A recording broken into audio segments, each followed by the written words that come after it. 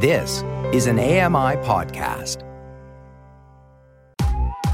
I'm Kelly McDonald. I'm Ramya Amadin, and this is Kelly and Ramya.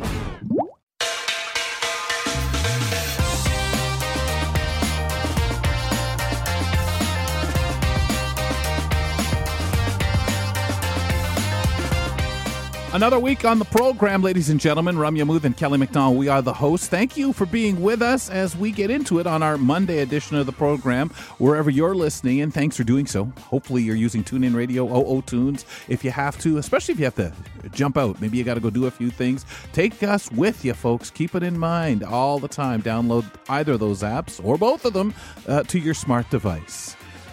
On Mondays and Tuesdays, we have the privilege of visiting with our community reporters. So those folks bring to us some great stuff from their regions. We get a chance to hear what's going on and some of the things that they'd like to talk to us about and share with us from their areas. Today, Kim Hovey joins us with news from Dawson City over there in the Yukon. Kim, welcome back. We'll see if we get her there. There we go. Well, I think, Kim, welcome back.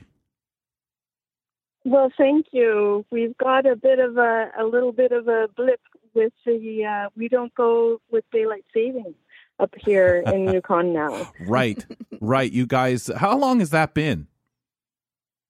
It's only been last year, I think, is when it became official. Wow. We're excited for it to come here at some point because the discussion for having it has been probably now a decade to a century. So it just seems like something we've talked about forever. But with that in mind, for people who may want to travel there and maybe get some vacation time, you guys have a very distinct and interesting rating that's been going on here. Reader's Digest rates Dawson City as number 2 out of 20 Canadian cities to spend Christmas at. Yes, and so tickle my fancy. Because I do believe up here in Dawson we do have a beautiful Christmas community. And so that was a very interesting read with Reader's Digest, number 1 being Quebec City. And in the top 5, Ottawa was also in there. So I feel like I've been groomed to be a Christmas type of girl, and it doesn't hurt that my birthday is December 21st too. Wow. Oh my gosh. Well, that's of course our introduction to winter anyway on that day. But give us an idea, Kim, some of the things that you feel really make it unique in Dawson City that somebody's sitting there saying, "Oh, I'll believe it when I see it." What they would see, or what they would experience that makes it that special way? Well, as you know, winters are long and cold and dark.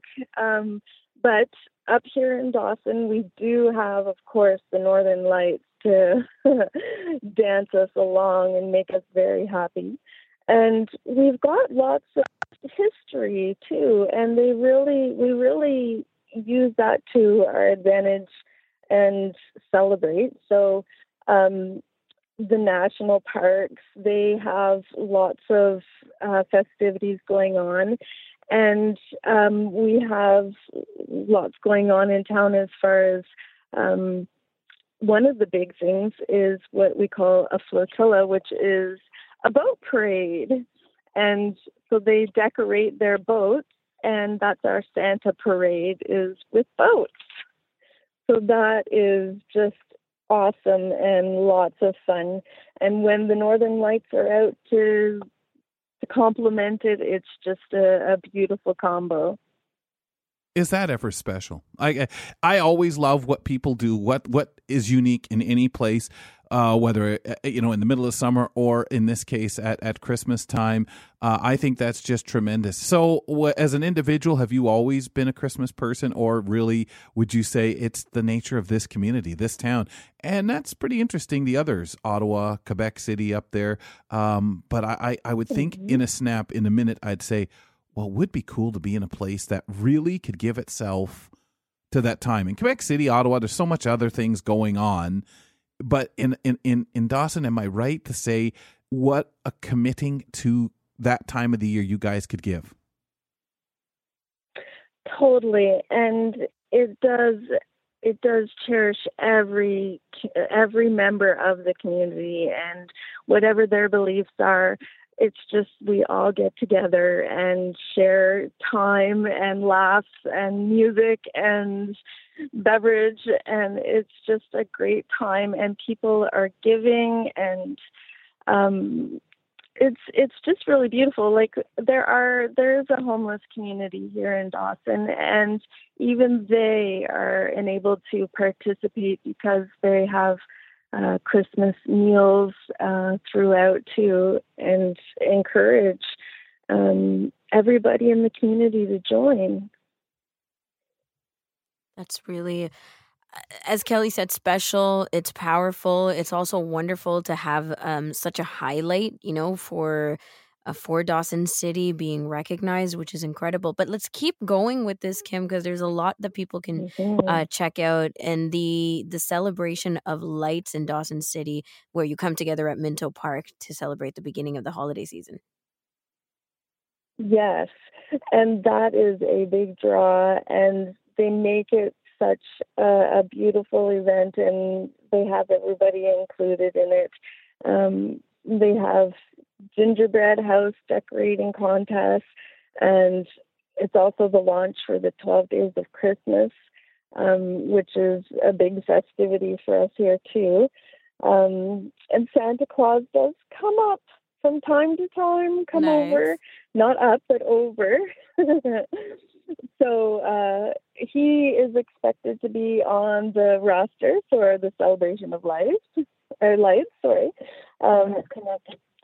So that should be a fun time too.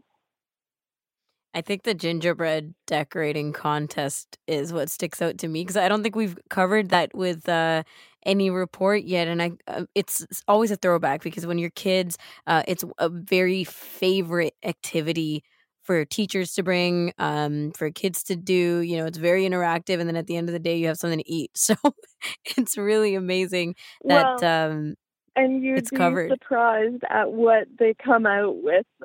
We've had gingerbread houses that are like in the shape of the downtown hotel or the hospital or the lodge. Like it's beautiful what people can come up with and create. Lots of fun. Landmarks. Yes, and that's what makes it so Dawson City too. People will pick the cream of the crop from the town and just, really use it to their advantage, and everybody recognizes it. So it's beautiful. That's so fun. Far from the kinds of gingerbread houses I was building, where I'd give up and just start smearing things all over. And so, but that's so much fun too. Yeah. No, definitely. But ami.ca/KellyCo, so people can get the information on that one. We were horrible as children with the gingerbread houses. You just come up, rip a piece off, but everybody's hands were on it. Now you think, my goodness. Oh, absolutely. Oh, Kim, let's move into your last one, because maybe you're looking for that gingerbread house. What a better place to maybe find one is at an outdoor Christmas market. So this is a fairly new thing that Dawson has come out with. And so they do tents, beautiful, for what it is. And I think it was COVID actually that kind of brought this on, because we used to do just in the school gymnasium, and it was just everybody would set up a table and a lot of people. But this way, outdoors, it's COVID friendly. Every retailer has their own tent, and it's just such a special and beautiful event, because every little tent has its own feeling and what they want to relay for Christmas and portray, which is what makes it magical too. Man, what a venue. What a way to do it. And I know a lot of these things, Kim, inspired because of concerns of right now we've got multiple things to be concerned about that people can catch in indoor circumstances. But if you have that space and in an environment where people are used to that the temperatures, dealing with things, and having a lot of fun, and excuse me, being the second most reliable place to go to have a Christmas experience, I think this is beautiful. What do you look forward to in this kind of an event? Oh, definitely the crafting, to see all of the beautiful decorations and crafts that people have made. You really see their talent, and that's beautiful. And there's just so many fun things, and everybody goes. So there's lots of conversation. There's a bonfire. There's wagon rides. There's what else is there? There's an outdoor skating rink as long as weather permits. That's one thing that is a draw for sure. And drinks and treats also to eat. So there's always lots of good stuff. Sounds a good way to spend your absolutely income. great. Yeah, income, but the time, and these are great, this events, and we're looking December 8th to 10th, Thursday and Friday, 6 till 9 p.m., and then, was it 11 until 3 p.m.? 11:30 a.m., excuse me. Kim, we'll put it up on the blog, ami.ca/Kelly Co. Thank you so much for reporting in and teeing us up for us. Kim Hovey, our community reporter in Dawson City, Yukon. Remember to check out our blog, as I mentioned, ami.ca/Kelly Co. Up next, orientation and mobility specialist Mark Rankin, and he's going to share his experience with working with the Argus 2 retinal implants. We'll talk to him after the...